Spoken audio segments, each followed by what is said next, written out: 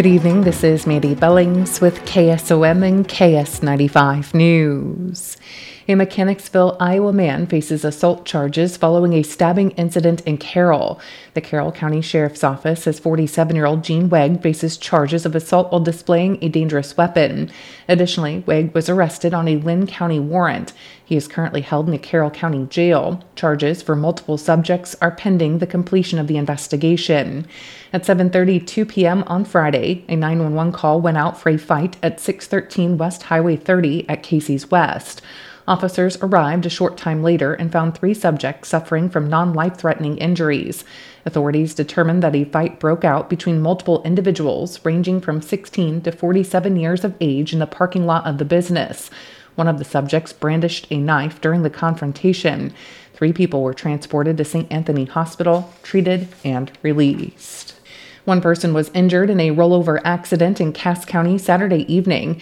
The Cass County Sheriff's Office says at approximately 5:22 p.m., law enforcement and first responders were called to the intersection of Highway 71 and Fayette Road for a single-vehicle rollover accident. Responders found that a 2016 Chrysler 200 Limited, operated by Frederick Patton of Clarinda, lost control and entered a ditch.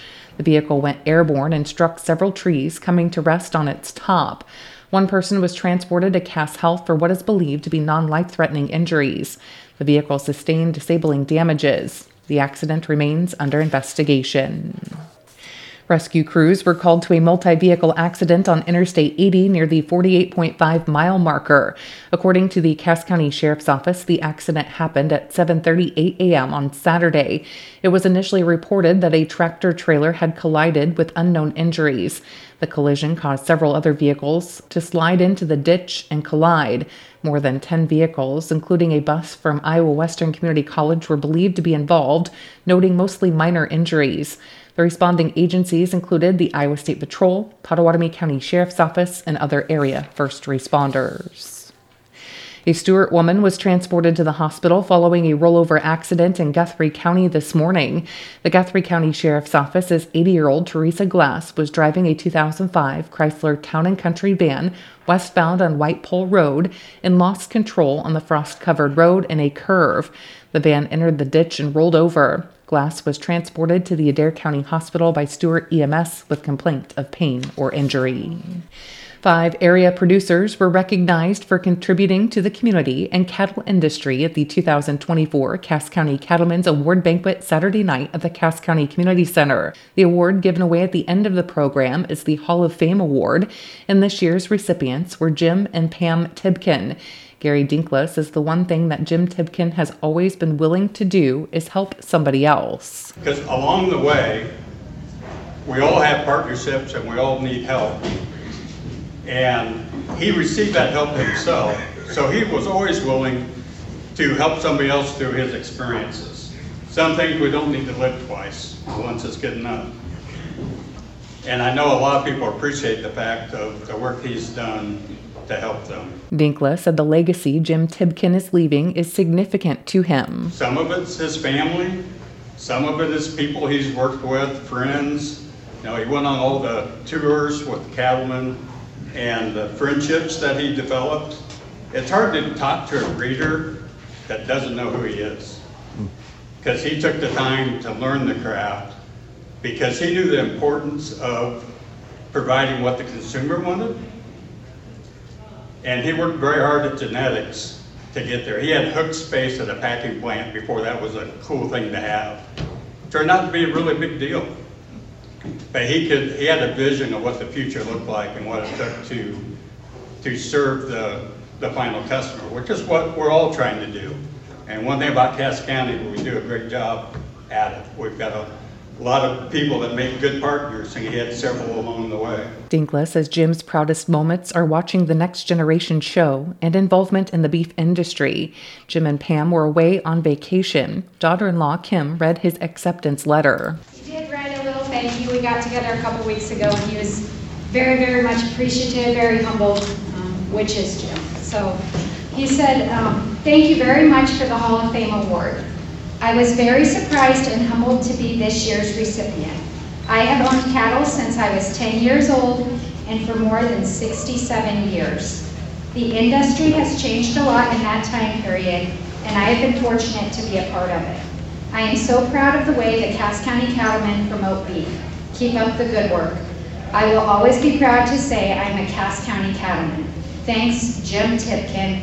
Aloha. The Cass County Cattlemen presented 4 other awards: the Young Gun Award, Dexter McDermott; Riding the Brand, Phil Knapp; Business of the Year, Redenbaugh Trucking; and Producer of the Year, Mark Bentiger.